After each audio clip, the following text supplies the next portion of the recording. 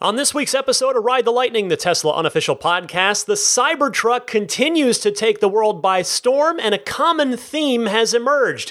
Plus, new wheels arrive for the Model 3 Performance, a huge Model Y rumor emerges, another new Tesla patent gets filed, and more.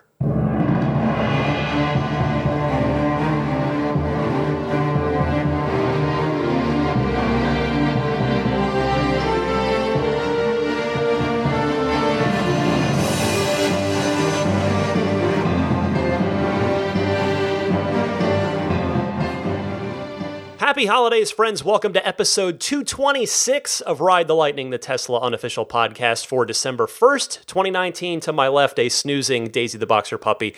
And the world has Cybertruck fever. Everyone is talking about the Cybertruck, even outside of Tesla circles. I have not seen this since maybe the Model 3, but this might even be more of buzz than Model 3. I mean, it's just been unbelievable. I'll give you a couple of quick real-world examples. A friend of mine, David, who one of Daisy's best friends, it's David's dog, and they play all the time. I was taking a walk with him, met him at the near the dog park yesterday, and he is not a Tesla guy, but he's a builder. He's a contractor. He's got a really nice burnt orange Toyota, whatever the full-size one is. I think it's the Tacoma and the TRD, the Toyota Racing Development. Like, it's a nice truck. He said, yeah, it was a $50,000 truck, and he said he thought about it, and he put down an order for a tri-motor Cybertruck. He said, yeah, it's my truck's 3 years old. It's got, I think he said he's got like 80,000 miles on it or something already. So, he uses it a lot, and he's like, he was just telling me, I can't stop thinking about it. I want it tomorrow. And I had to tell him, look, David, I've lived this. Here's how it's going to go. You need to, even though you can't stop thinking about it, you have to try not to think about it because it's going to be a long wait. The hardest part, the worst part about your Cybertruck is going to be the wait to get it. So there was that. Just this morning, I was walking Daisy and walked by some of our neighborhood firefighters, the fire station, and Daisy just walked up to them as she does to a lot of people, and they're saying hi. And I was wearing a Tesla jacket, and they said, "Oh, do you get that jacket when you get one of the cars?" I said, "Oh, no, I got this, but I love it. It's the best thing I've ever spent money on." And then they started in with me about the Cybertruck. They said, "Oh, what about this? Did you see the Cybertruck? This, that?" And they were super interested. And this thing is everywhere. It's on every network. It's on every corner of the internet. It's just been unbelievable. In fact, I have even seen, to my point earlier about maybe only seeing this level of general societal interest with the Model 3, I've seen a cyber bump, if you will, in my traffic, in my podcast traffic. I mean, you can look at my metrics, and it's basically the same curve every week. I get the most amount of downloads on Sunday when the new episode comes out, and then Monday is usually a lot too, and then it trails off as the week goes on until the next Sunday comes around, and a new episode comes out, and it starts all over again. Well, starting on Thursday, November 21st, the day the Cybertruck reveal happened, there was a spike in my traffic, and then it maintained the next day, the Friday, then the Saturday, and last week's episode is doing really well. I mean, it's much better than the typical episode. Certainly not like Elon Musk interview well. Nothing will ever do that quite that well. But I mean, I am seeing it. I mean, it's everywhere. It's been unbelievable. And for me, the more I think about the truck, I've been getting this question a lot since last week's episode published about hey Ryan, how do you feel about it now? And I have to say, I have come around on it myself. I think it, and it's because it's not even so much that I love the design. I'm still sort of a little weirded out by it, but I'm over the initial shock, and I just can't believe that thing is actually going to get made and it's going to be a real truck on the road. And I'm seeing this same sentiment around the community. It seems to be a very common theme, certainly from my audience, because last week I solicited your questions and your comments and your reactions And I think I got more Ride the Lightning phone calls, hotline calls last week than any other week of this podcast ever. And not everybody loved it. Certainly, there are still plenty of people that do not like it at all, that they're very turned off by the design. But the very common theme is the same swing of emotions. It starts, and again, I'm right here with you guys. It starts with, oh my goodness, what have they done? And then moves to, wow, the functionality and specs are really impressive, to, wow, the price is impressive, to, I get it now. Exoskeleton, durable stainless, no frame. Okay, I get it. And then the final stage is, I love it now. And for a lot of people, it's, I've ordered one now. So it's just been insane to see. In fact, if you're wondering about the title of this week's episode, this is what I'm talking about. I am calling it's the Cybertruck cycle. This seems to be a real phenomenon, at least within the Tesla community, if not reaching out further beyond that. But I really want to ask Elon if he expected the public reaction to go this way. And I did try. I did send a tweet his way while he was busy on Twitter this week. Didn't get a reply this week, but that's how it goes.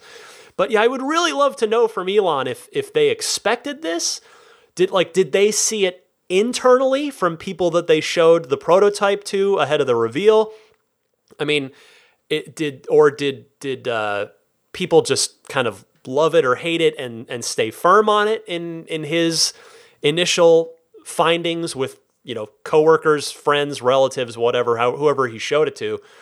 But yeah, this is the Cybertruck cycle. It's a real thing. You go from repulsed by it to completely in love with it, and possibly, for a lot of folks, putting in an order for it within the span. I mean, it's different for everybody. That's what I'm seeing. Some people did the Cybertruck cycle in an hour.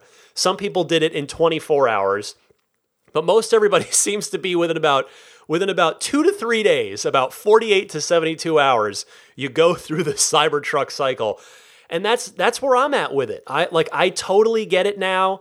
And I've admit, again, I said it last week, I'm a Tesla fanboy, so that may very well be coloring my opinion of it.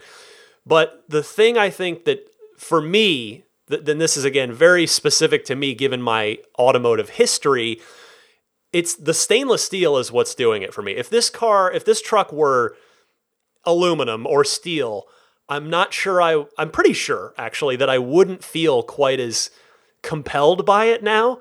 But because it's stainless steel, I just never thought in my life I'd see another stainless steel car ever again. And I love it. I miss having a stainless steel car. You guys, like I said last week, it's so great having a car that's beautiful with no paint to worry about, to manage. And in the case of the Cybertruck, you also won't have to worry about door dings because we watched a sledgehammer bounce off of the body of the truck multiple times during the reveal. So, but even if I personally wanted one, as I now kind of do, I have no use for a truck, but it's completely incompatible with my San Francisco life. It's too big for the streets. It's literally too big for my garage. So that's what's keeping me from wanting this thing. But if Elon and the Tesla team ever applied this to a cyber car and made a smaller, I guess it would maybe be a 6-seat car as well if you applied the same sort of front middle seat folding down into an armrest. If there was a cyber car, I already told my wife, the Model 3 would be gone. I would order a cyber car in 2 seconds so that I could have a stainless steel car again that would physically fit in my life. Oh my goodness, that would be great. I tried tweeting that at Elon too, but no luck on the Elon responses this week. However, he did tell someone else, quote, long term, it probably makes sense to build a smaller Cybertruck too. So if a full-size pickup is not compatible or appealing to you, then a smaller Cybertruck looks like it might be in the cards for further on down the road. Also, here's another thought I had this week, and this is super fun. This makes me smile, just ear to ear smile. Tesla superchargers If you've been listening for a while, you remember that back when I got my when I got my Tesla and first started going to superchargers, I realized something I had never realized as just a Tesla enthusiast. Something I realized as an owner using superchargers is that the superchargers basically become impromptu Tesla club meetups. And I mean that in the very best of ways. I've talked to so many people there who are just also there charging. You strike up a conversation. You've got something in common. If you own a Tesla, we're at the early stage of this historically. So if you're a Tesla owner, there's a pretty good chance that you are really enthusiastic about your car and about the brand. And it's been so much fun having supercharger stops be impromptu club meetups effectively. Well, now, look at the Tesla lineup. The Tesla superchargers in the next few years are effectively going to become impromptu, not only Tesla club meetups, they're going to become impromptu car shows. Because you could have, at the same supercharger, you could have a Model X with its awesome falcon wing doors and self-presenting, self-opening doors and big sky windshield. You could have a new Roadster at that same supercharger parked next to that.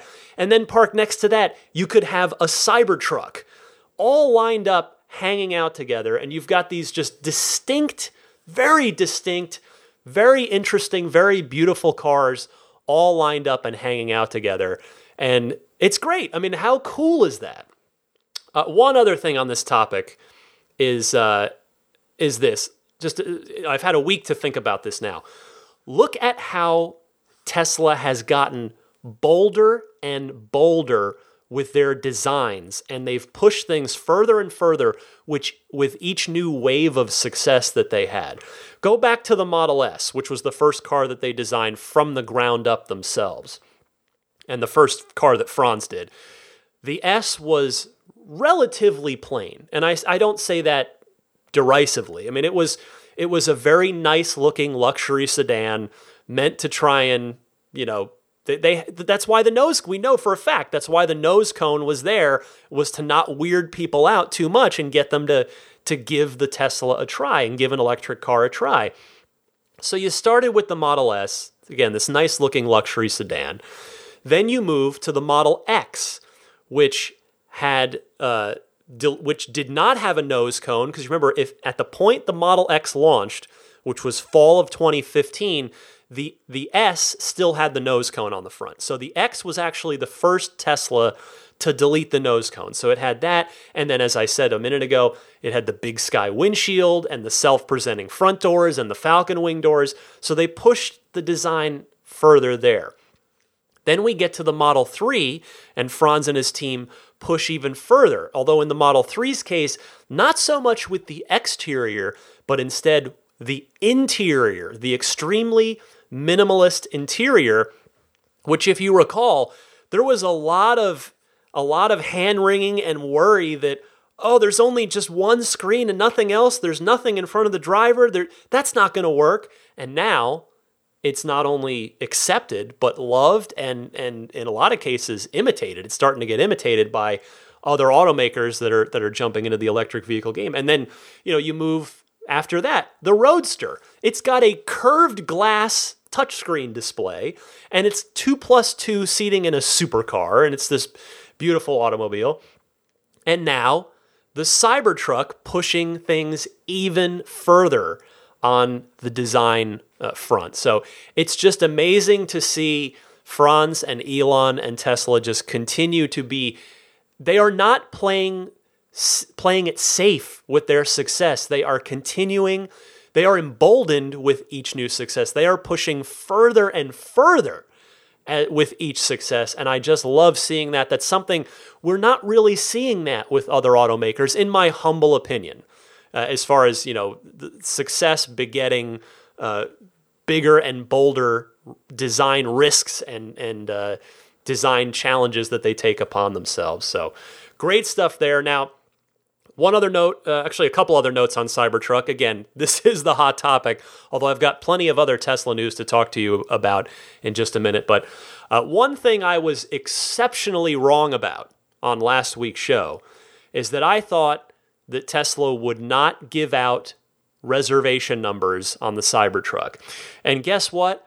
I was wrong even before between the time I recorded and the time the podcast came out on Sunday morning, I was already wrong, or maybe just wrong within that day, because Elon Musk took to Twitter 3 times so far as of me recording this. I'm actually recording a little early this week. It's 11 a.m. here on Black Friday, since I've got the holiday weekend off, and I didn't anticipate any Tesla news dropping today. Hopefully most, if not all, of Tesla employees are enjoying, including Elon, are enjoying some time with their families. So if anything does break between now and when you hear this, I do apologize, and I'll cover it next week. But Elon has taken to Twitter 3 times thus far, initially tweeting out 146,000 Cybertruck orders so far, with 42% choosing the dual motor variant. That's the 300-mile middle tier of the 3.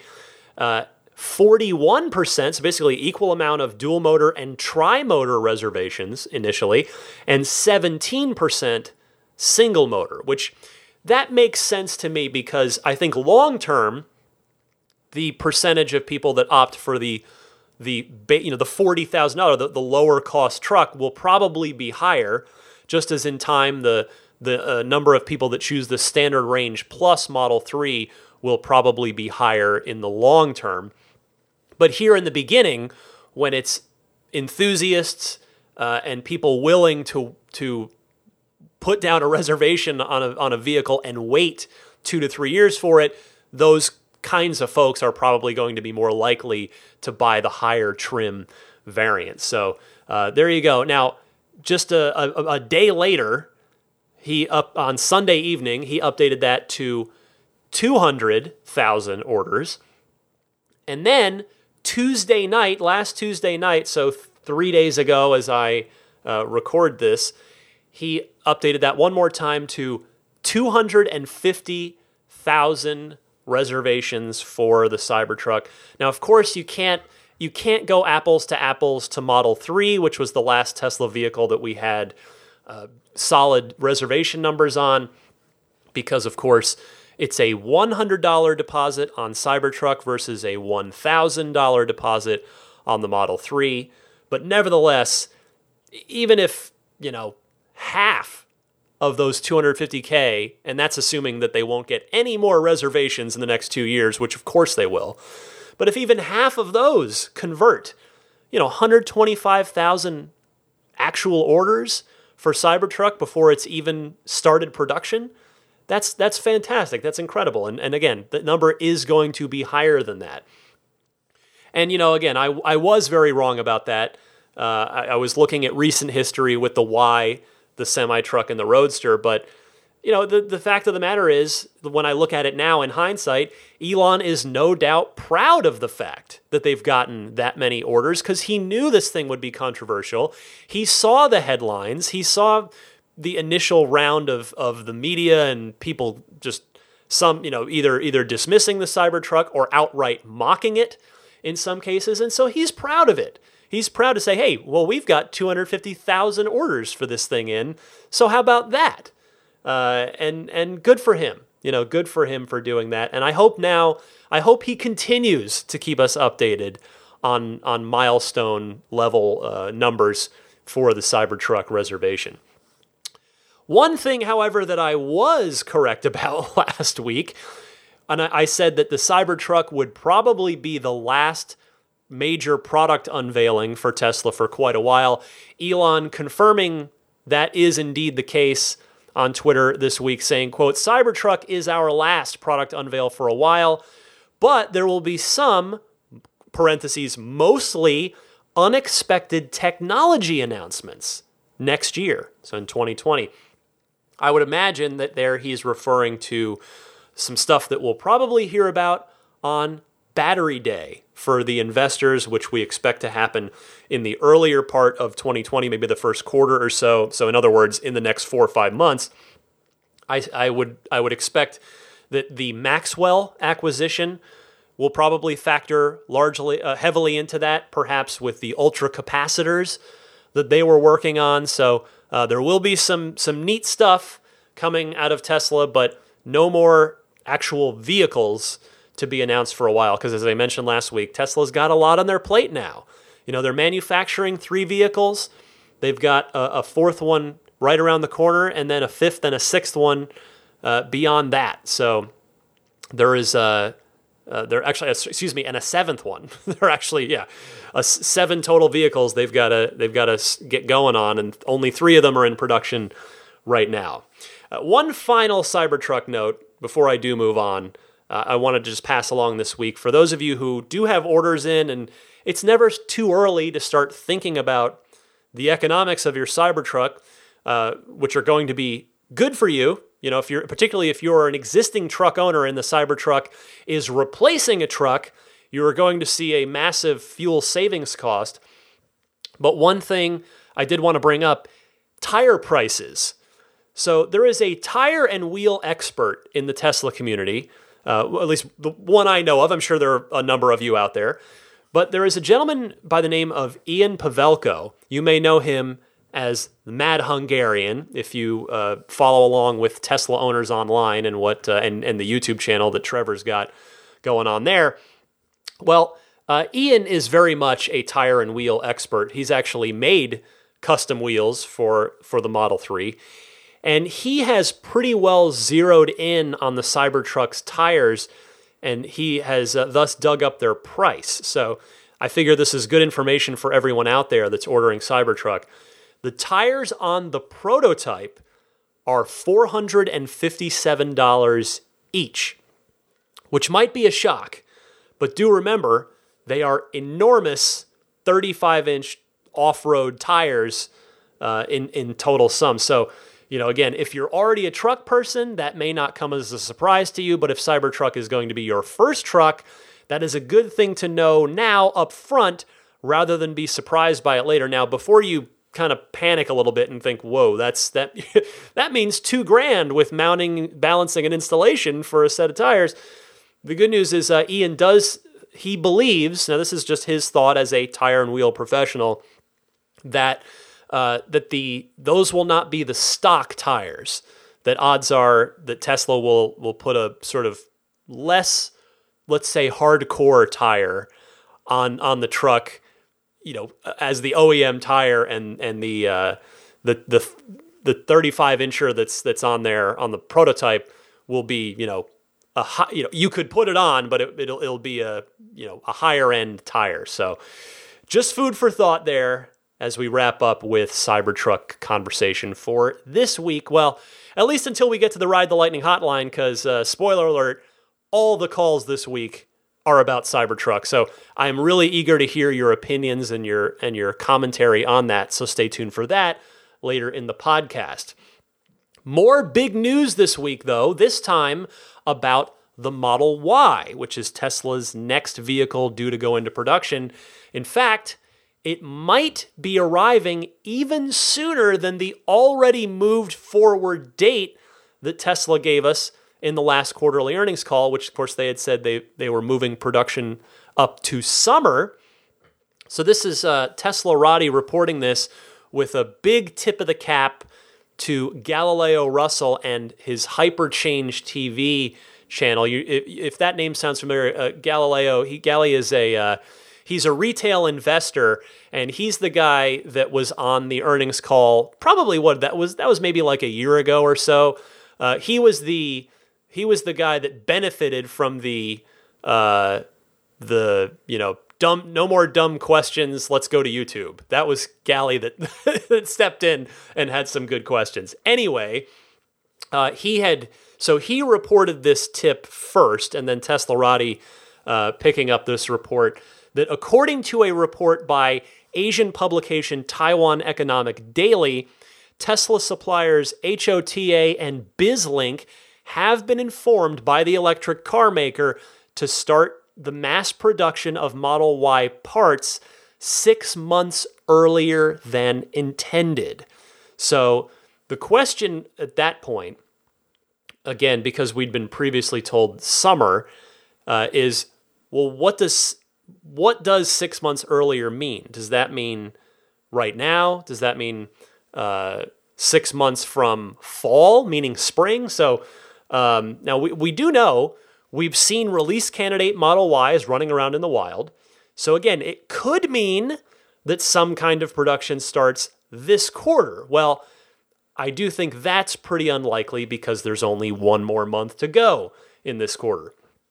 However, I think there's a very good chance that they might start Founders Edition Model Y deliveries in late Q1 or early Q2, since if you're wondering, wait a second, what are you talking about, Founders Edition? We do know that unlike the Model 3, there will be Founders Edition Model Ys because that's what Tesla is giving away in the referral program raffle of sorts. Although, well, the raffle tickets are the referrals. So, but yeah, they're giving away, and we know those Founder Series models will be performance models. So, if history holds, the Founder Series Ys will be the first ones produced.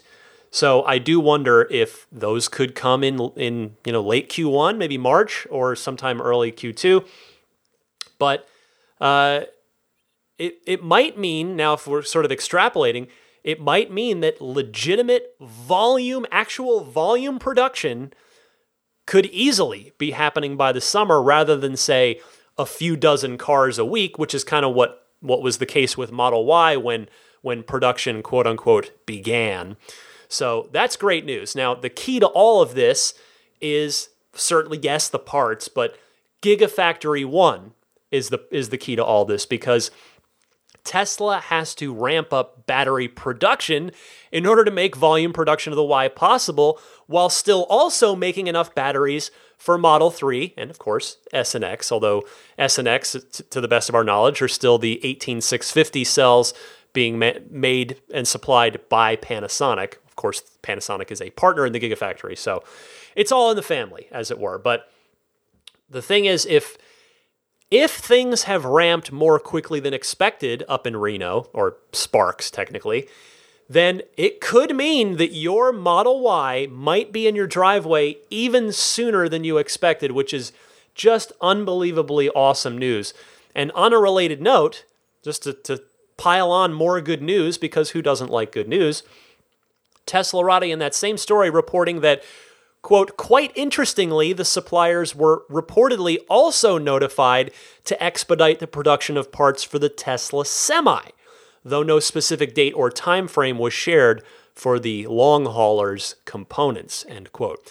Well, that would certainly be sweet as well, because the Semi, I know none of us think too much about it because it's not a consumer vehicle. It's not something that the overwhelming majority of us will be buying, but the Semi has a really significant chance to tangibly disrupt an entire industry, and that's the trucking industry.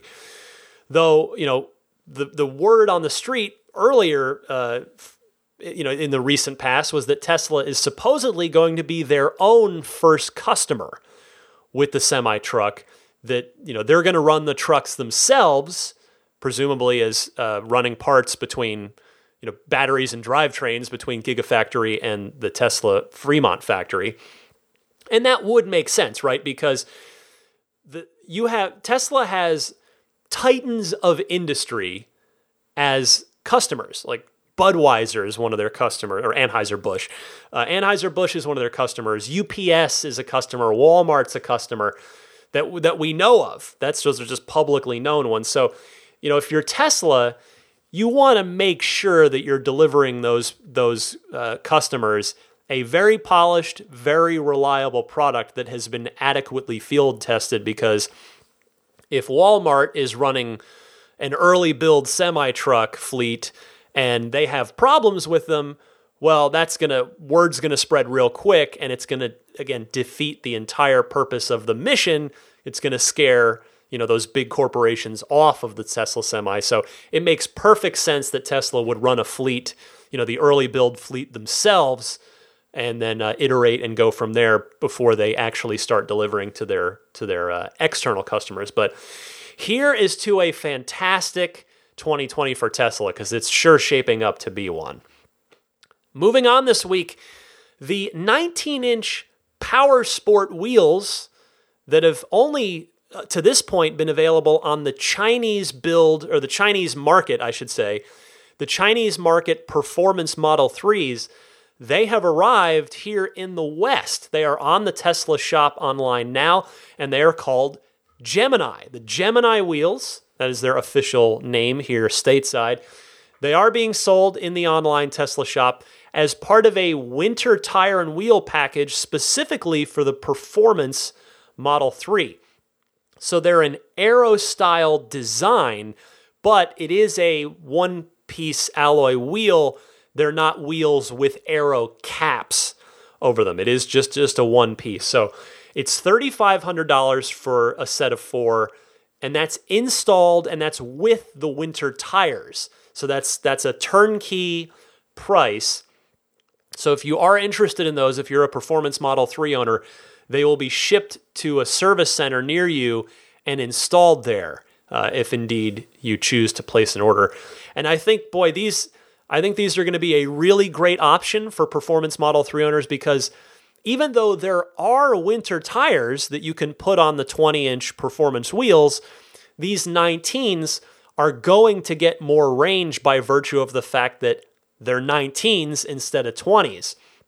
In fact, I wonder if a lot of folks might opt to put these on and then just slap all-season tires or summer performance tires on them, because, again, these are the first official Tesla wheels to support the Performance Model 3's different wheel hub offset. And as I said, they are going to be, by virtue of their size, more efficient than the 20s. So to that point, you will probably get closer to the 310 miles of rated range with these than you would with the 20s. Next up, is those 20-inch wind turbine wheels from the Red Rolling Mule prototype Model 3 that, as I mentioned, 2 or 3 shows back, were recently spotted on a Model Y. So, as I said then, I would bet that those wheels are coming as a thing anyone can buy, because it is not in Tesla's history to just... History suggests they are not taking them out of mothballs, which is where they've been sitting for 3 years, and putting them on a release candidate Model Y for no reason. They are probably going to make those. So good to see some new wheel options come around for the Model 3, and in this case, a winter tire and wheel set just in time for snowy winter conditions. Speaking of snowy winter conditions, hey, Canadian Model 3 owners, I've got some good news for you guys. If you haven't heard about this yet, you have got a free winter protection kit coming your way. I want to thank my aforementioned friend Trevor Page from Tesla Owners Online for posting this. The email to Tesla employees at service centers in Canada reads as such. For owners in Canada, excluding British Columbia, where heavy salt, sand, or gravel is used to improve winter road conditions, we will be providing the all-weather protection kit at no cost. The all-weather protection kit is the recommended way to protect your paint from stone chips that can accelerate wear and tear. It includes 2 sizes of front mud flaps and installation hardware. This kit is easy to self-install and will be provided to new deliveries and current owners. As we work to stabilize part supply, we are prioritizing parts for new deliveries in Q4. So there is some good news there. And it's great to see Tesla proactively do this, because last winter, if you may recall, there had been some recorded incidents of a ton of sand buildup in the undercarriage of some people's Model 3s, seemingly due to an insufficient drainage situation. Now, if that's the case, hopefully the root cause of that has been addressed in current production vehicles. But either way, it is really good to see Tesla, at the very least, offering this all-weather protection kit for free, and hey, it can be self-installed to boot. That is good news. Couple more stories for you this week. I thought, oh boy, what am I going to do? It's a holiday week here in the U.S. There's probably going to be nothing to talk about. No, there's plenty to talk about. Another new Tesla patent. It seems like there's one of these almost every week. This comes courtesy of Tesla Roddy. I'd had this story ready to go before last week, but Cybertruck ended up taking up the entire show last week, and for good reason. So, Tesla Roddy reporting that Tesla has submitted a patent application for a, quote, fibrous foam architecture, with claims that the manufacturing technique for seats and interior trim would create a more efficient and environmentally sustainable process. The submitted patent explains that the current materials used for cushioning in traditional vehicle seats include foam made from polyurethane, a material that is not able to be recycled and may not be the most comfortable due to its lack of breathability. Manufacturing the foam is also a time-consuming and laborious process that involves the pouring and mixing of numerous chemicals like polymer or epoxy into a mold. After setting, this requires additional material to be trimmed and shaped, thereby creating unnecessary waste that Tesla's fibrous foam architecture hopes to eliminate. The background of the patent states, quote, trim to foam assembly may include hog ring, hook and loop, and or clipping methods. In such methods, alignment tolerances may need to be maintained, mating surface limitations may need to be met, trenches and stitches may need to be provided, and so on. Glue application, storage, and handling may also be required. Current manufacturing processes may be labor-intensive and time-consuming, end quote. This would improve the production and quality of the backrests, armrests, leg rests, and bolsters. Tesla is looking to improve upon its vehicle's interior, as it suggests, quote, there is a need for an improved foam architecture and associated manufacturing process that overcome the aforementioned drawbacks. Thank you, Tesla Roddy. This may be now example number 4,983, give or take, of Tesla using first principles process to attack a problem and come at a solution to a problem. If Tesla can successfully make a better seat in terms of comfort that's also cheaper to make and better for the environment, there is simply no downside to that. There is zero downside.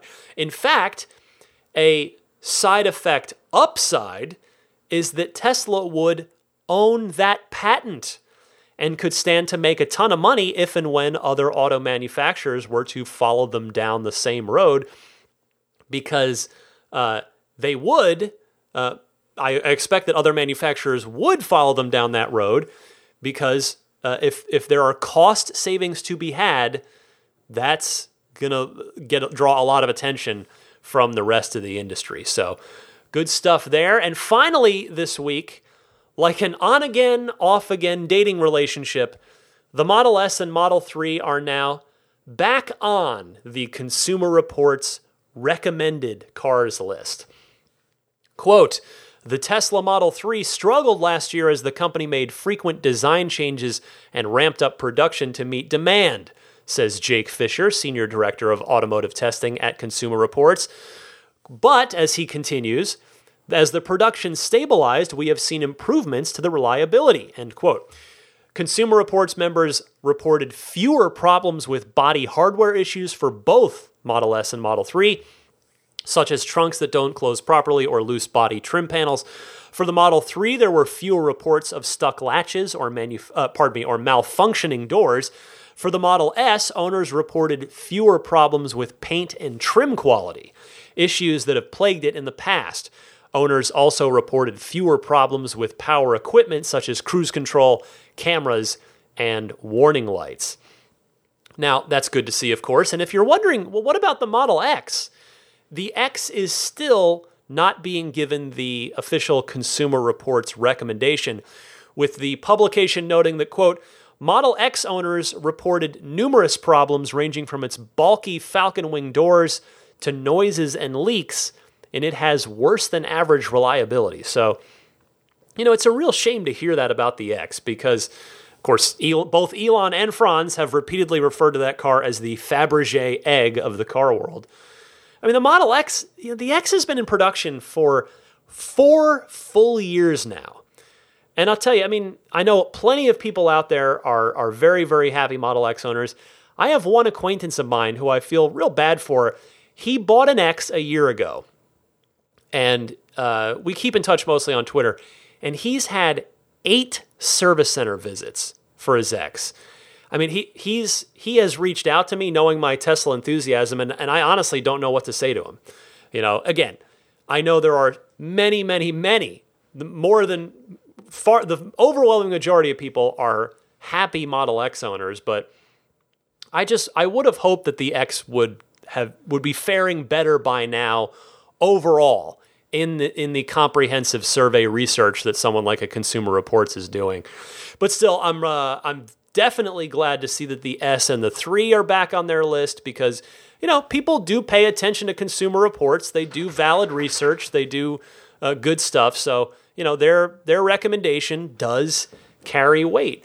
And, it also shows, too, that Consumer Reports, to their credit, doesn't doom a car forever. That it is a year-to-year reevaluation, which, quite frankly, is exactly how it should be. You should always be looking at the newest build cars and see how actual owners of those newer build cars are feeling about them relative to previous years. All right. Well, I've been talking for long enough, I would say, over 40 minutes. Lots to cover, and despite the holiday week, I'll take it. I would always rather have more to talk about than less, for sure, and there has been so much fun stuff to talk about in the world of Tesla lately. Stick with me. After this quick little ad spot from Tesmanian, I'm going to come right back and do the aforementioned all Cybertruck edition of the Ride the Lightning hotline. Your phone calls coming up right after this.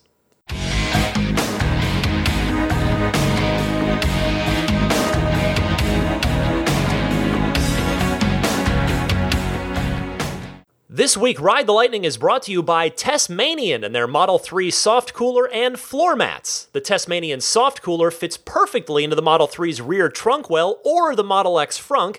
It holds up to 52 cans of beverages without ice packs or 30 to 40 with ice, holding temperature up to 48 hours with ice or the 3 included ice packs. The cooler has a heavy-duty nylon shell, sturdy closed-cell insulation, and is made with eco-friendly, non-toxic, odorless, and recyclable materials. Meanwhile, their custom-made Model 3 floor mats are sturdy and durable, 300% more temperature-resistant than normal PVC. They've got a deeply molded tread pattern that channels all spills, stains, dirt, mud, and snow away, and they're non-toxic, BPA-free, and 100% odorless. Order either or both today at Tesmanian.com. That's Tesmanian.com, Tesmanian.com. Welcome to the Ride the Lightning hotline. It's your time to shine. Your questions, your comments, your discussion topics, and this is an all Cybertruck edition. I promise it won't be next week. We'll cover some other topics. But for this week, I've got a bunch of calls, all Cybertruck, because there are a lot of really interesting points to be brought up here, as well as just opinions and other things. So I think this is it's great to hear from everybody on this. So I will mention, of course, to start with, if you would like to participate in the Ride the Lightning hotline, I would welcome and encourage that. You can reach me anytime in one of 2 ways. Either use your smartphone's built-in voice recording software and record your question. Please keep it to 90 seconds or less, a minute and a half, so that I can get to as many calls each week as possible. And send that file to me via email, and the email address is teslapodcast@gmail.com. Alternatively, you can send that same 90-second or less question, comment, or discussion topic to the Ride the Lightning hotline. All you do is call the toll-free number and leave a message. The number is 1-888-989-8752. Again, that's 1-888-989-TSLA. And if you know someone special with an upcoming birthday, anniversary, graduation, or some other special occasion, you can give them a unique gift of recorded voices from friends and family telling them why they're special. And it is the holidays, after all. The recordings can be podcasted or put onto a keepsake. If you'd like to learn more, visit lifeonrecord.com. Let me kick it off with Pete in Dallas and his reaction to the Cybertruck, and he brings up what I think is an interesting topic here that's probably been on some of your minds as well. So go ahead, Pete. Hey Ryan, it's Pete from Dallas. Regarding the Cybertruck, of course, number one, I'm willing to bet that by the time you record your next podcast, you've probably changed your view and you've kind of become very used to seeing the Cybertruck. That's certainly the cycle I went through. I was lucky enough to be there for the launch and had exactly the same reaction as everybody else. But I did reserve, and a day or two later, you really do come around quite quickly to the concept. So that's one thing. But my main question was really around your experience with your DeLorean and the stainless steel. I wonder how repairable it is. What's your experience of having it repaired? Because when Model S first came out, finding a body shop that could work with the aluminium was a little difficult, and you typically ended up at Audi body shops because they have the most experience. Nobody has experience of working with stainless steel. So given that Tesla aren't great at doing bodywork repairs, how is that going to work, and how did that work back in the DeLorean days? Be interested to hear. Otherwise, thanks for the podcast. Well, Pete, you are right about me coming around on liking the Cybertruck, as you heard me discuss earlier in the show. Second, your question about stainless steel repairs is a fantastic one, and I did not address that last week. So here's what I can tell you. With the DeLorean, you had two choices. You could either buy a replacement panel, so it was a front fender, rear quarter fender, hood, etc., or T-panel on top, and then boom, you're done. Since there's nothing to be painted or color matched, it's brushed stainless steel. Now the DeLorean had thin stainless steel panels sitting over the top of a fiberglass underbody on a wishbone steel frame. I once got a dent in my right front fender, and in that case, it ended up being easier and cheaper to just replace it in that case. But I was still, and part of the reason it was cheaper is I was actually able to sell my dented one to somebody because option 2 is to repair the stainless steel. A good metal worker can rework the stainless back to literally good as new condition. It will look like it was never damaged. You obviously can't Bondo repair any damage because that would be completely obvious. But metal workers out there are going to have a new source of income when the Cybertruck releases. Now, the key difference between the DeLorean and the Cybertruck as we know it so far is that, again, to the best of our understanding right now, the Cybertruck doesn't have panels. Everything's just folded. So, folded like origami. It's the exoskeleton. So repairs will be possible. I'm sure of that.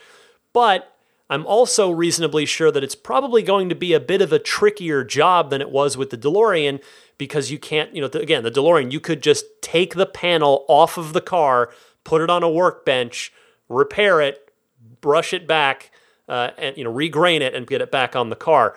So that I'm not quite sure how that's going to go. The good news, however, is that the cold-rolled 301 stainless steel on the Cybertruck, as we have seen, is much, much thicker and tougher than the DeLorean's thin panels. Now, obviously, 1981 technology versus 2019 aerospace technology puts the same stainless steel application on these two cars kind of worlds apart in a lot of regards. If you took a sledgehammer to a DeLorean body, it wouldn't end very well for the poor DeLorean, but obviously DMC did the very best it could. They wanted a car that would last for its entire owner's lifetime, but not be so heavy as to be a giant anchor. So and hey, DMC, I know a lot of people like to reflect poorly on DeLorean Motor Company, even if they like the car. Well, DeLorean was a failure, blah.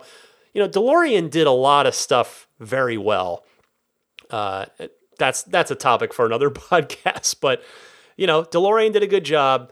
But yeah, that as far as the topic of stainless repair, that is my brain dump from my personal experience with having a body panel done on the DeLorean's stainless steel. So hopefully that answers your question a bit, Pete. Thank you so much for your call.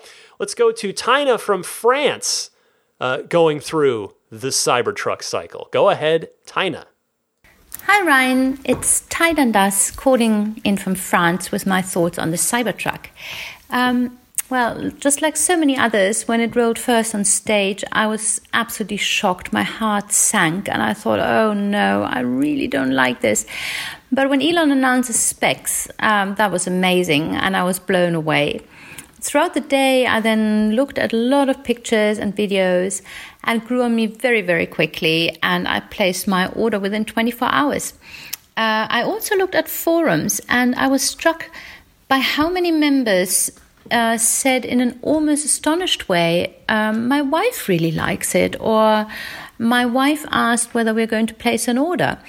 And I thought about this, and it actually makes perfect sense to me. Because if you think how many women drive these huge SUVs and often just with tiny children in the back and driving them to school and to play dates, and you think, why do they drive these huge trucks? And well, the answer is because they just want to feel safe. And then if you look at the Cybertruck, I mean, there's no other car on this planet you can be as safe in as in the Cybertruck, because no one can get at you, not even with a sledgehammer, not by shooting at it or throwing heavy items at the windows. And I think for that aspect alone, I think a lot of women will absolutely love it. And apart from that, I think it looks absolutely cool and badass, and I can't wait for mine. It will be 3 years, and I hope they will just fly by. Love the show. Best wishes from France. Bye. First of all, as I listen back to your call one more time, I fear that I may have gotten your name very, very wrong. And if I did, I apologize. I listened to it a few more times. And so I'm sorry if I did. It is not intentional, I promise you. But nevertheless, I very much appreciate your perspective. You know, you make an excellent point about moms, in a lot of cases, driving SUVs, in part because they feel safer in them. So yes, indeed, Cybertruck is perhaps the most extreme version of feeling safe that is possible in a consumer vehicle. So thank you very much for your call, and I very sincerely hope that you end up not having to wait too long to get a Cybertruck in Europe. Lucas from Utah is next with his reactions to the Cybertruck unveiling. Go ahead, Lucas. Hey Ryan, this is Lucas from Utah, late Thursday night, and I just can't believe what I watched. My reaction coming on stage was, dang, that thing's ugly. But by the end of the presentation, I wanted one, and I'm not even looking for a truck. So I thought it would take a few years for it to grow on me, or maybe seeing it in person for it to grow on me. Nope, I'm sold on it already. It looks incredibly cool. Though at first, it looked very ugly. I don't know how that could change so fast. Too bad on the window glass breaking. That's just really funny and unfortunate, but mostly funny. A few questions. Battery sizes. We didn't get that. Did we ever find out what they were for each size? Also, the UI changes. Some things could definitely bleed through the Model 3 and Model Y with that same screen orientation, even though it's a 17-inch screen instead of the 15. I think I'm mostly worried about, though, what the range will be like with a loadout. I just went to Denver this last weekend, and we had an awful experience where we left the charger, and Tesla told us to skip the next charger, and we did, and we almost didn't make it to the following charger. We had to lower our speeds from 185, what am I saying? From 85 miles an hour down to 80, 75, 70, 65, 60, 55, 50. I had semis passing me. It was quite embarrassing. We got to the charging station with 2 miles left from Rock Springs, Wyoming down to Laramie, Wyoming. This is the kind of thing I'm worried about for the truck, especially with the loadout. Just that huge volatility on range. Anyway, thanks a ton for the podcast. Can't wait to hear what you have to say. Thank you, Lucas. This seems to be the case for a lot of people, myself included. And to your question about the battery sizes, it's a good one. You may have noticed that Tesla seems to be moving away from that lately. The Roadster was the last car that they gave a kilowatt hour number for, and I think they did that more for the shock value of 200 kilowatt hours than for any other reason. Because notice, they didn't say in the same event 2 years ago what the pack size for the semi-truck has, quite possibly because they're still kind of finalizing it for the mileage, for the range estimates that they wanted to hit. But anyway, Tesla seems to be moving away from it for genuinely good reason. And it's that people get hung up on it. And these days, more than ever, it's only part of the range equation. Now, it's a significant part, don't get me wrong, but look at the Raven Model S and Raven Model X as proof.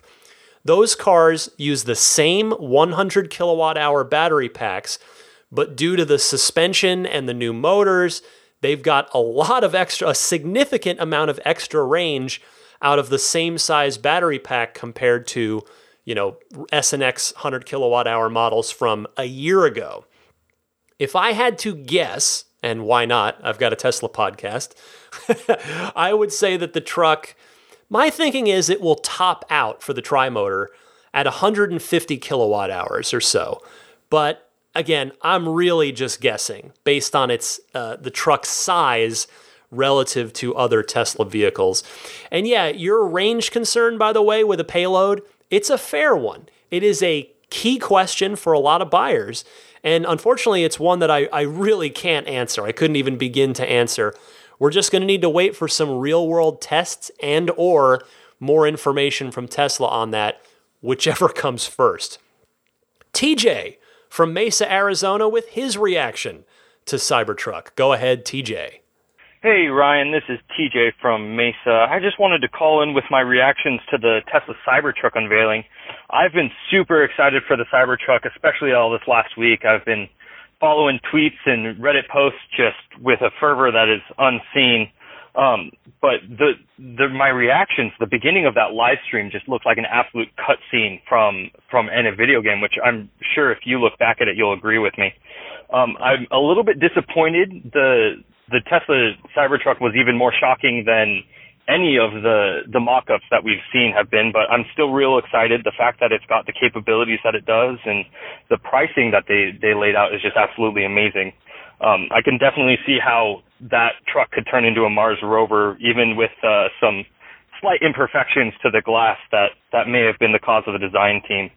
I think the Cybertruck has the potential to be really useful, maybe overly so considering it has twice the towing capacity of any truck on the market, but I think that built-in ramp in the back on the tailgate was absolutely so useful, but I'm curious, I didn't really see a hitch. Maybe I just wasn't paying enough attention. I'll have to go back and look again.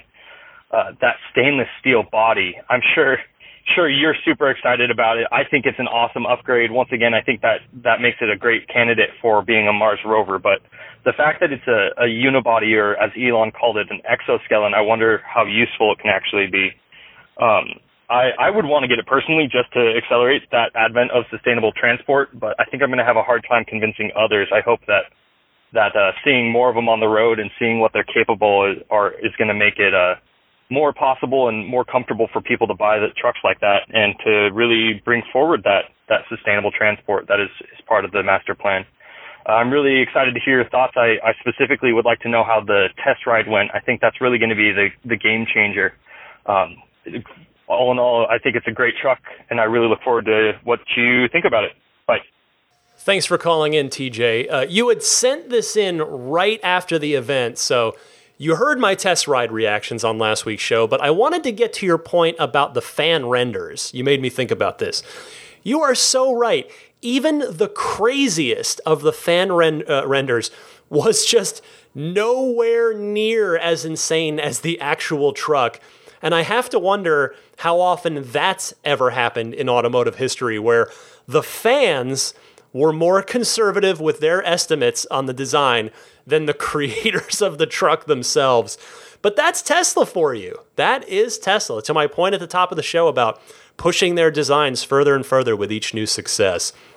Thanks for your call. Andrew from Ottawa is up next and gives his reason for putting down a pre-order, and it's a good one. Go ahead, Andrew. Hey Ryan, it's Andrew from Ottawa calling about the Cybertruck reveal. Wow, that was unique and amazing and interesting. Honestly thought it was a joke at first, but definitely warmed up to it over the next few days. Just sleeping on it, seeing the different reasons for it. Very, very interesting. And like you said, the price to performance ratio is just amazing. So one of the things that I thought was a bit lacking in the video is they always stress about safety. Tesla vehicles are incredibly safe. And with the exoskeleton and stainless steel cold pressed, it has no crumple zone. So I'm really curious what kind of safety mechanisms they have in play to make it safe for both passengers of the vehicle and whatever the truck may hit. So I'm very curious on that regard. Next thing is so if you order now, which is only $100 refundable, it protects you from full self-driving increases if you order that package. So that could be an interesting thing, because people who may want to take a bit of a gamble can put in an order if they want a giant Cybertruck robotaxi and see where the technology is in 2 to 4 years, depending on the configuration that you get. Anyway, last thing I mention is, as you mentioned, the Model 3 prices might go down in price. But until then, this is actually the cheapest Tesla vehicle that you could get in Canada, which is just really interesting. Anyway, thanks for a great podcast. Take care. Bye. Thank you, Andrew. I want to zero in on one thing that you said about the Cybertruck presentation. Now, I was talking to Michael from Millbrae about this over the weekend, and we were agreeing that Tesla's last couple of presentations, the Cybertruck and the Y, quite frankly, and I don't mean this in any sort of mean way, but they weren't really very clean. With the Cybertruck, you had the glass breaking incident, and as you mentioned, no talk of safety, which is always such a Tesla hallmark. Or, as I noted last week, no explanation of how the unique engineering guided the design and how those two things so beautifully work together and complement each other.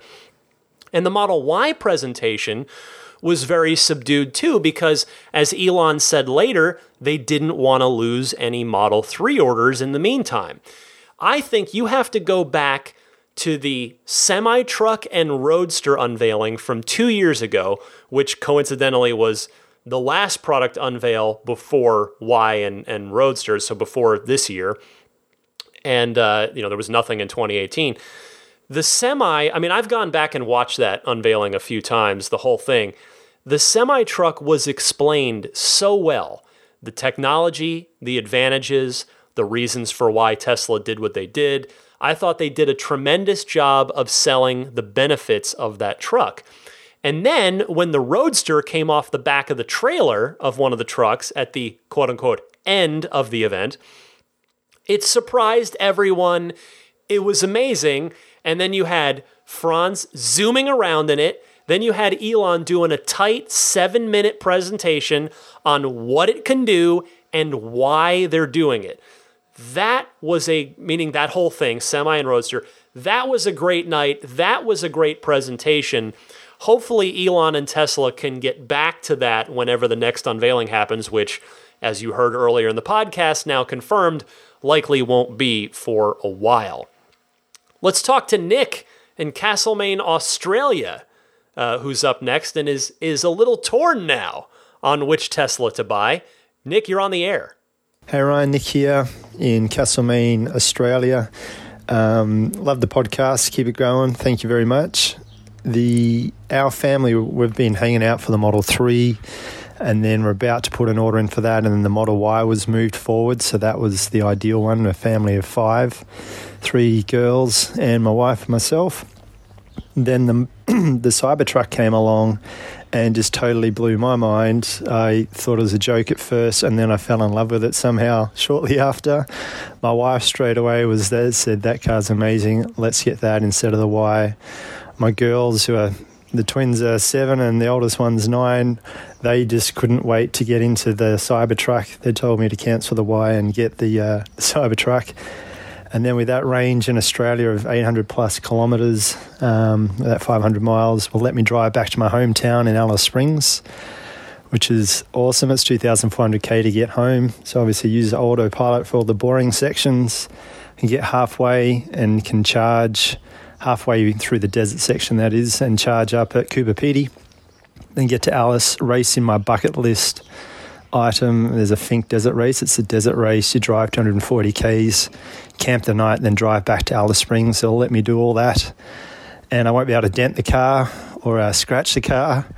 Even if I rolled it, I'm not sure how that would hold up. But you get to glamp it overnight at the halfway point of that race with all your cool camping gear, and then back to Alice Springs, and then autopilot home. So it's the ultimate Tesla for our family. Heaps of storage, unbreakable, unscratchable, and just performance to boot. So love it. Can't wait to get it. I wish it was here tomorrow. Thanks for your time. Have a great day. Nick, thank you so much for your enthusiastic call. For what it's worth, my parents, who are in their 60s, and who, of course, I love dearly, but they are very, very slow to accept change. And by that, I specifically mean technological change. For reference, they didn't get a smartphone until we had our daughter 8 years ago, and they only did so then because of FaceTime. They knew they wanted to FaceTime us and see our daughter. They're also terrible with computers. They ask me stuff about them all the time. Again, I love them to death, but my parents said exactly what I thought they would say about the Cybertruck after I told them. They knew that I was going to be going down to LA for the event, and then when we talked after, so they hate it. My parents hate it. My dad said it's the ugliest thing he's ever seen, but I wonder, if even they might warm to it over time. I don't know. I'm not at all surprised, by the way, that your kids love it, Nick.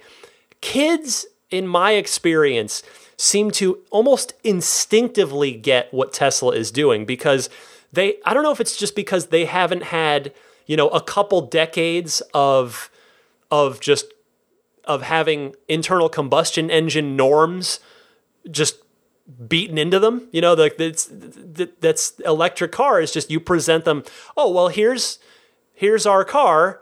It's electric because it doesn't put any, there's no emissions to put into the air, and it's safer, and it's, and kids just accept that because it makes sense. Like, they don't have any preconceived notions about it. But I will say, Nick, I give you kudos for having the willpower to wait an extra year or maybe more for your Tesla, since you've pushed back from the 3 to the Y and now the Cybertruck.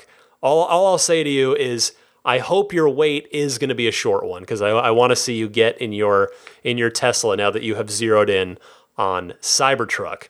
Thanks for your call. I'm going to go down to Washington, D.C. and talk to Ross, who wants to talk about crash worthiness. Ross, you're on the air. Hi, Ryan. Ross from Washington, D.C. Just wanted to call in with a few thoughts on the Cybertruck. I stayed up late to watch the reveal on the East Coast and was not a huge fan when I first saw it. But the design really grew on me overnight, particularly once I got the chance to see photos from different angles. It reminds me a bit of an F-117 stealth fighter, which is a pretty cool design. I agree with you, this is not something that's going to appeal to the traditional truck market of contractors and those who are using the vehicle as a work truck. But there is a pretty big market of people who have a truck just to have a truck, who are in the suburbs or in a city, and I think that is a market that this could potentially tap into, as well as outdoor enthusiasts. One thought I did have, though, was about the vehicle's crashworthiness. Obviously, it's built with an incredibly strong design, but most vehicles today have crumple zones and other features that sacrifice themselves to absorb energy in the event of a crash, so it's not transferred to the people inside the car. And I'm wondering how that would work with this truck. It seems like it was specifically designed not to bend or do those type of things.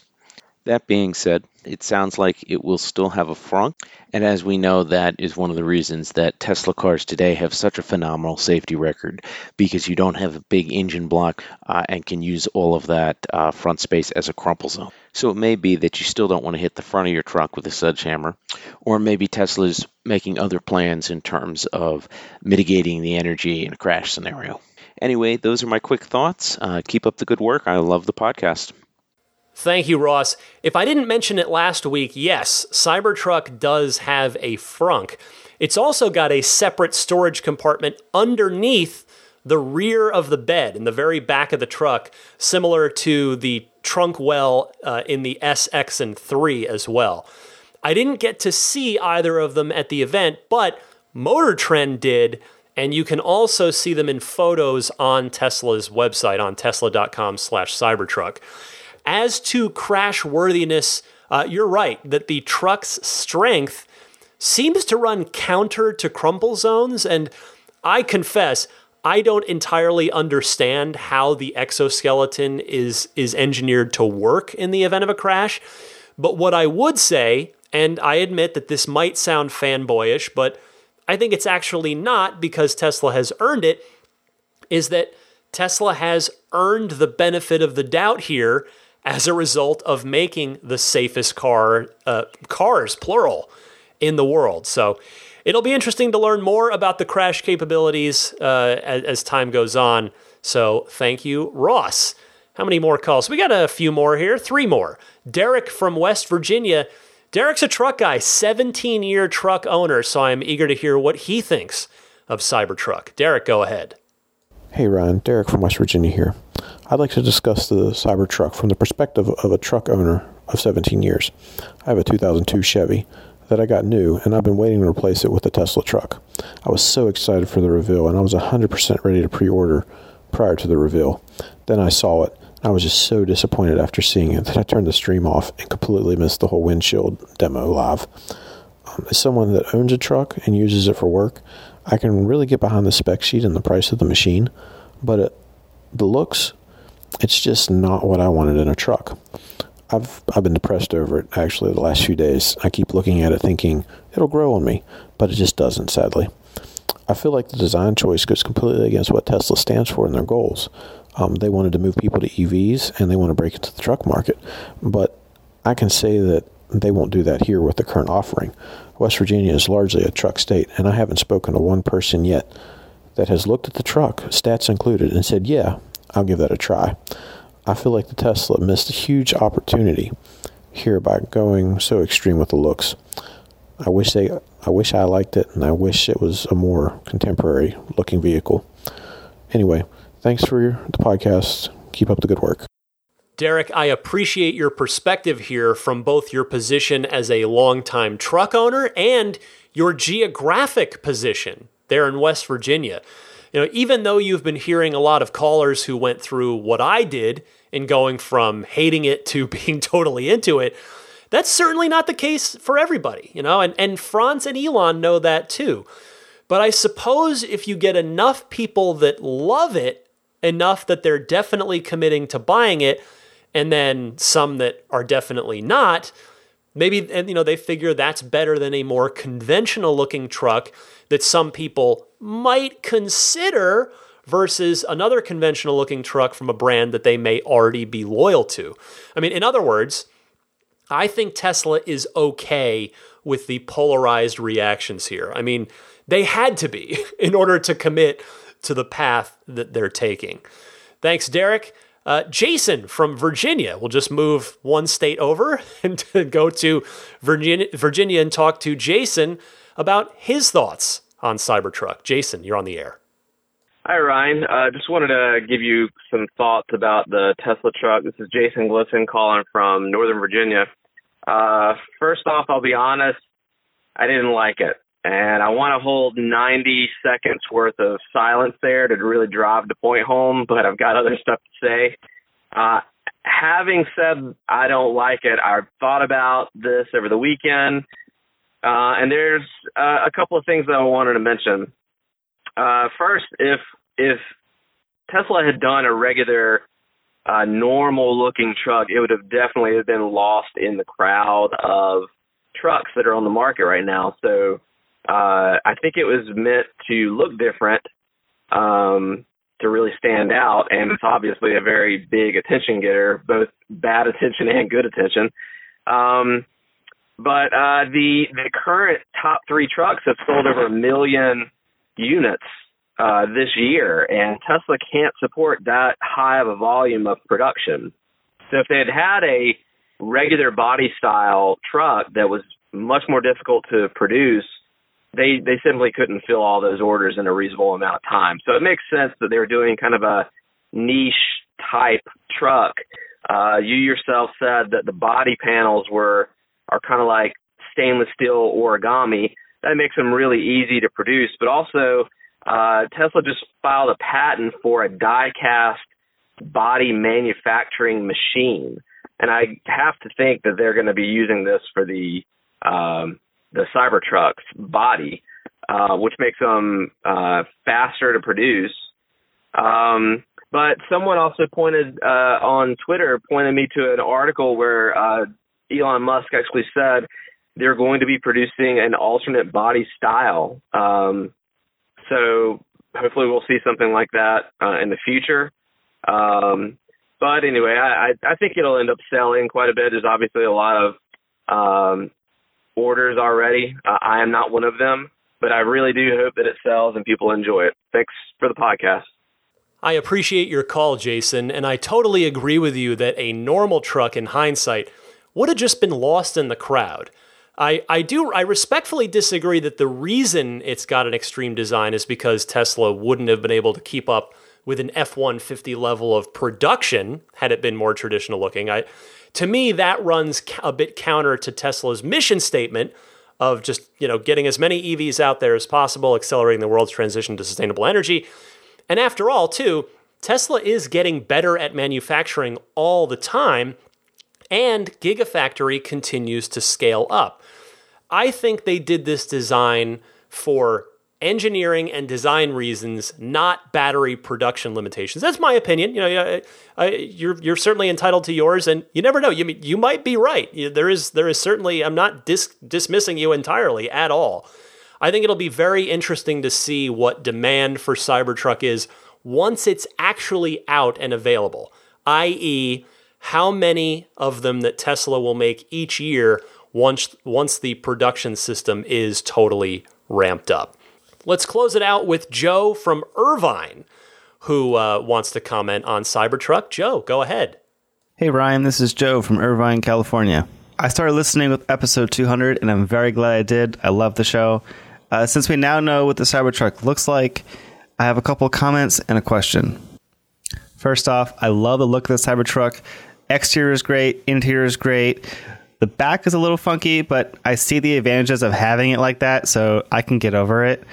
I do have a couple of comments on the interior. Really, the only thing that seemed off to me about the inside of the truck was the yoke and not having a stock. I think in the production model, I think both those things to come back. Not having them is just not practical. And I think if Tesla wants to take it mainstream, it'd be in their own best interest to bring both of those things back. So my question is this. We've now seen the interior of the Cybertruck has a very Spartan look, just like the Model 3. The air vents seem to be the same. The screen's the same, albeit 2 inches bigger, but relatively the same. Do you think the S and X will adopt a similar look? Also, the Cybertruck has a different UI than the Model 3. Do you think the Cybertruck will just have its own UI different than the Model 3? Or do you think the rest of the fleet will adopt the same UI as the Cybertruck? Love the podcast. Take care. Hi, Joe, and welcome to the podcast. The subject of the S and X getting redesigns with a horizontal or landscape orientation screen has been a much discussed one for a while. In time, yes, I do think the Cybertruck's interior is definitely a look at where the S and the X are going, including that cool marble looking, even though it turns out it's actually a sustainably made paper-based compound, that dashboard. But remember, though, that the Cybertruck is Spartan by design, like the 3 and the Y. It's a low-cost vehicle for what it is. The S and the X are going to need to plus it up just by virtue of the fact that they are in the premium luxury class. But I do think that we may see that exact 17-inch landscape screen go into the S and the X eventually. I will add also to another point of yours, I don't think the Cybertruck is going to get its own UI. As I mentioned last week, I think that the UI that we saw in the Cybertruck is either just a concept that the design team is playing with, or a hint at what's to come in version 11 or beyond that. But all the cars are probably going to continue to be on a pretty uniform UI design because that just simplifies things for the software team, aside from screen orientations. Because right now you've got S, X, and Roadster on the portrait side, and you've got 3, Y, and Cybertruck, and Semi as well on the landscape side. Joe, thank you very much for your call. Thanks to all of you who called in. By the way, I got so many more phone calls that the Patreon exclusive bonus episode this month is also going to be all Cybertruck calls. It's going to be the Cybertruck edition of the Patreon monthly bonus episode. So what I want to do is, of course, as usual, when I put that up, which is going to be early next week, the beginning of the month, I am going to I will offer a link to anybody that's on it so that even if they're not supporting me on Patreon, I want you to be able to hear your call. So I'll announce all those names on next week's show. But I'll also make this one a timed exclusive, as it were, for Patreon, and I'll make it available to everybody on January 1st because I do, Cybertruck's a big hot topic, and I've gotten so many calls, which all of you are so nice to take the time to call in that I'll put that one out there after a month of Patreon exclusivity so that everybody can hear it. So stay tuned for more details on that next week. But then, as I said, in the meantime, feel free to keep calling in, whether it's you want to talk Cybertruck or something else. I gave you the call-in information for that at the top of this segment. So with this, I'll take a quick little break, come right back with your pro tip of the week and some parting thoughts for you right after this.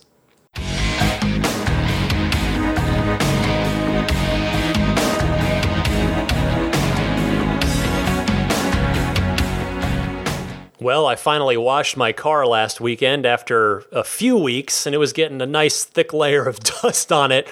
And then, of course, it promptly rained a couple days later. And now we've got like a 2-day respite, Thanksgiving Day, and then here Black Friday. And I think starting tomorrow, it's supposed to rain for like 7 days straight here in the Bay Area. So I guess you're welcome, Bay Area, for, it's... You wash your car, you bring the rain, so I guess we needed it, though. So that's... I haven't been doing much extra with my car. I totally cleaned out the interior, though. Wiped down the white seats and cleaned off the all-weather floor mats. So it's just, I don't know, it's cathartic to me. It feels good to me to have a clean car. So anyway, what else? Pro tip of the week. Let's do that. And yes... It is a little bit Cybertruck related, but let's hear from Mark in New York. I mean, why not? It's all Cybertruck this week. Go ahead, Mark. Hi, Ryan. Mark from New York again. Great job at the Cybertruck event. It was definitely interesting. I know I was pretty upset when I saw the glass break like everybody else. It definitely... put me in a little weird mood, and the shape of the truck itself was a little weird, but I gotta admit, the day after I ordered it, I think it's just like 10 years ahead of its time, which some of us will love that. I think it's so cool. I'm gonna have a futuristic truck, and that'll be awesome. Okay, so for a pro tip, I don't know if everybody realizes this, but when on your left scroll wheel, normally adjust the volume of your radio or whatever you have playing. But when you're navigating, when the voice comes on to tell you to turn, you can adjust the volume of the voice with that same scroll wheel. So it works with the radio or the navigation, depending on what's talking at that time. So I find that to be very handy and useful. Okay, thanks for all you do with the podcast. Love it, and I'm going to keep walking my King Charles puppies while I listen to the rest of your podcast. Thanks a lot, Ryan. Bye. Thank you so much for that, Mark. I will confess that I muted my nav voice the day I took delivery of my car. That voice did not last long, but for the plenty of people that do keep that voice activated, this is actually a really good tip. So thank you very much, Mark. And with that, I will hit the road. I have to say, I feel like by virtue of doing this every single week, there's some weeks where I'm like, that wasn't the greatest show. You know, whether I thought my delivery was bad, or I talked in circles a little too much, or too many ums and ahs. But you know, this week I feel really good about this episode, and I think I know why. And it's because I'm recording in the morning. I'm recording during normal daylight hours. Normally I do this show very, very, very late on Friday nights. And it's, just naturally, you're at the end of the day, you're a little tired. So I feel like I've got a little extra pep in my step this week. So hopefully you enjoyed this week's show as much as I did. I had a really good time doing this week's episode. I loved all the phone calls this week. Of course, had a lot of great topics to cover, Cybertruck related and otherwise. But let me part ways with you here for this week with a few plugs, if you would humor me for a couple minutes. First, I want to mention abstractocean.com. They've got Black Friday deals going right now, so I would encourage you to look online for those.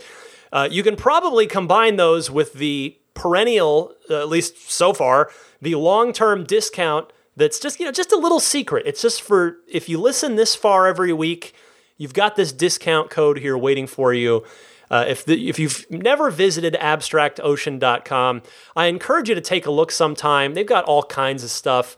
Their most popular stuff are the Model 3 glass screen protectors and then the center console wrap kits. So if you want to do, like a carbon fiber look, you want to do white if you've got a white interior. They've got a bunch of different patterns and designs, plus a lot of lighting kits. That's probably what Abstract Ocean made their name on, was upgraded, nice, easy to install LED upgrade lighting kits for Teslas. So just, shop around, see what they've got. abstractocean.com, coupon code RTL Podcast, all one word, RTL Podcast. Enter that at checkout for 15% off of your very first order. Meanwhile, Immaculate Reflections, my friend Jeff there, he's still got a couple of those insane Black Friday deals going on full body paint protection film. So if you want to go all out, he's offering a pretty unbelievable deal on that. And if that's not of interest to you, but you might still want ceramic coating or partial paint protection film, in other words, just the front of the car, he's got $100 off offer going on those services as well. And then additional discounts if you are an active or retired military member. Just present your military ID. So to learn more or to book with him, visit his website at irdetailing.com. You can also see examples of his work there or on his Yelp or Instagram. On Yelp, he's yelp.com/Immaculate Reflections, all one word. And on Instagram, his handle is Immaculate_Reflections. I mentioned this last week, and it looks like a lot of people have been jumping on this, which is great to see because it's just a nice turnkey solution here. Again, the dash cam Sentry mode situation that a lot of us are running into now. We've got the additional camera feed with the backup camera, more and more writing to those USB drives that aren't designed for it. So Pure Tesla has a turnkey kit that you can buy $49 for the 128 gig. And it's the USB adapter basically plugs into your car with the micro SD memory card, which is designed for frequent writing. So that's what I've got in my car, and it's working great. So if that is of interest to you, please go to puretesla.com/RTL. And there's the $49 kit, which is 128 gig. Or if you want to step up to 256 gigs, that's a $69 kit. And again, these come fully formatted and ready to go. They're total plug and play. You take it out of the package, you plug it into your car, and you're done works with Mac or PC when you take it out to look at the footage, and they will ship anywhere worldwide, and in the US, free shipping. So one more time, that's puretesla.com, P-U-R-E, puretesla.com/RTL. Finally, this week, actually, there's Jada as well. It's holiday time. This I will say, I think if you are not a Model 3 owner yourself, maybe your spouse is, or significant other, somebody in your family member, the Jada wireless charging pad for Model 3. Again, I love this thing, and I'm being totally sincere because again, I don't put things in here that are just like money grabs. Like I am a Jada customer myself, and I love that charging pad because it looks like it's a factory original piece. Like it just goes in, no tools, goes into your center console, and it wirelessly charges your smartphone, if your smartphone has that capability, which basically most of the new ones do now. So I don't have a discount for that, but I would appreciate that if you do decide to buy one, please use my referral link because, again, total transparency, they'll throw me a couple bucks off of the sale. It also applies to the Jada USB hub, which adds some more USB ports, as well as that secret, that like dummy door, the dummy magnetic door on it that opens up, and that's where you hide it. You plug in your USB dash cam kit there, from whether it's from Pure Tesla or somewhere else. So anyway, the link for that, if you're interested in either or both of those products, is getjada.com. That's GETJEDA. Getjada.com/REF/8. The /REF/8 is very important for that. Okay, now I think I'm really done. You can email me anytime, teslapodcast@gmail.com. Tweet me anytime, DMC_Ryan. It's also DMC_Ryan on Instagram. And I believe that will do it. Oh, I guess there's Patreon. Let me just sneak in one more plug. It is the holidays after all. Again, I'll keep it short. If you feel that I have earned your support on top of merely listening to the podcast, which is, of course, something I sincerely appreciate, but if you do want to support me on Patreon, it's a totally optional thing, but I would sure welcome it, and I'd sure be grateful. You can find out more about what you get for supporting me and the different tiers of support that are available. You can find that on my Patreon page, which is patreon.com/Tesla podcast. Patreon spelled Patreon. I will conclude, as always, by saying a big thanks to the Patreon producers. These are the wonderful folks that support me at the producer tier, which means in addition to the monthly bonus episode, the early access to each week's episode, they also get their name shouted out each and every week. So thank you to my newest Patreon producer, Matt Kalin. Matt, I hope I've pronounced that correctly. Matt Kalin, I sincerely appreciate your pledge. In addition to the rest of the gang, Pete White, Wolfgang Obergen, George Cassiopo, David Brander, Jonathan Wales, Alexi Heft, Logan Willis, Michael Lester, Robert Miracle, Jason Chalukas, Joe Edgel, Tim Hyde, Lars Hoffman, Lawton from Chicago, Peter Chalet, Rome Strack, David Vakil, Ulrich Lassa, Luke A., Eric Randolph, David Nondahl, Gabriel Salays, Jerry and Mary Smith, Brian Hope, Bill Royko, Lyle Austin, Joel Sapp, Dory and Steve Guberman, Michael Waddle, Daniel Grummer, Jeremy, Tesla Owners Taiwan, Jeremy Harris, Rob Brewer, Ron Lee, Larry Lynch, Chris Konesnik, John Cody, Matthew Wright, Aaron Appleby, Charlie Gillespie, Kaz Barnes, Neil Weaver, David Perella, Sunil Joseph, Dennis Peak, Scott Gillis, Will Stedman, Evie Tricity UK, Stig Mickey Jensen, Jeff Angwin, Chase Cabanillas, and Richard Folkers. Thank you all very much. A quick parting note, three things. One, Elon Musk cameoed on Season 4, Episode 3, which is the current episode as of me recording this, of Rick and Morty. If you are not watching Rick and Morty, I find Rick and Morty completely hilarious. I love that show. So look for Elon's cameo on that. It's on Adult Swim. If you're like, well, where do I find Rick and Morty? It's on Adult Swim, which is of course the nighttime version of Cartoon Network. And point number 2, about something I meant to say at the end of the Ride the Lightning hotline segment, which is, you might think, well, Ryan, did you cherry pick the phone calls so that it was almost entirely people that either love the Cybertruck or came around on it? And I will be honest with you, no, I did not cherry pick them. I got a lot more calls, as I said, and I'm going to play those. Those are going to be the Patreon bonus episode this month. But I'm telling you, that was the overwhelming sentiment. I would say 8 out of 10, maybe even 9 out of 10. Let's call it 8 out of 10 callers or people that emailed me were people that either loved it right away or came around on it, went through the Cybertruck cycle. So again, you have to look at, that's a sample size of Tesla enthusiasts, because if you're listening to this podcast, you are probably a Tesla enthusiast, and just Tesla fans in general. So it's it's not a grand overarching meaningful like systemic point of data for the entire country, but it was just crazy to me as I listened to call after call after call from you guys this week.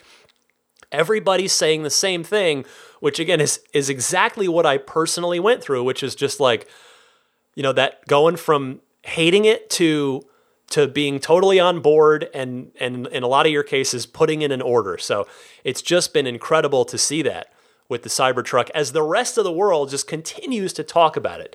It's unbelievable. All right. Last thing is simply this. If you are a new listener, I would greatly appreciate it if you would, do yourself a favor, really, subscribe to the podcast. So that's not a money thing at all. It's just, if you subscribe on your preferred podcast service, that means every time there's a new episode, which is every Sunday at 9 a.m. Eastern, 6 a.m. Pacific, it will get pushed out to you rather than you having to remember, oh, it's Sunday, I got to go find Ride the Lightning. So you can subscribe very easily on, again, pretty much all the major podcast services, including iTunes/Apple Podcasts, Google Podcasts, Stitcher, TuneIn, and again, TuneIn is in your Tesla. Yes, you can get this in your Tesla. Just search for, Tesla, like Ride the Lightning Tesla. You will find it. I'm also on Spotify. Again, audio only is on YouTube. If you prefer to consume it that way, you can I would say just go on YouTube and search Ride the Lightning Tesla, and I'll pop right up there. And I think that's it. Yes, that will finally do it. Sorry, that was a lot of plugs, a lot to get to. But there's just, this is it's all good. It has been what a fun week this was.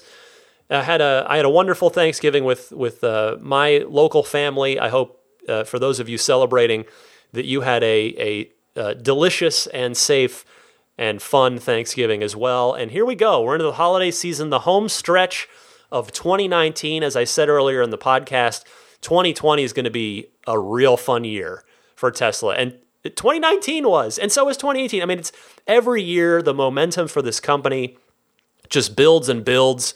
And of course, there are challenges, there are bumps in the road from time to time, but it's just been a fascinating thing to chronicle for me as a weekly podcaster and a Tesla enthusiast and a Tesla owner. It's so much fun.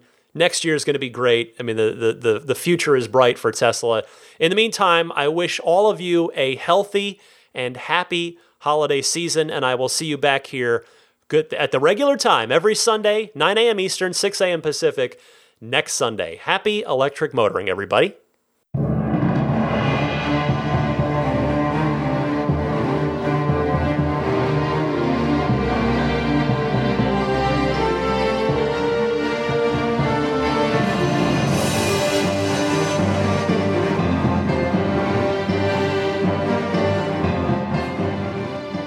I think a Tesla is the most fun thing you could possibly buy ever. That's what it's meant to be. Our goal is to make it's not exactly a car. It's actually a thing to maximize enjoyment. It's maximum fun.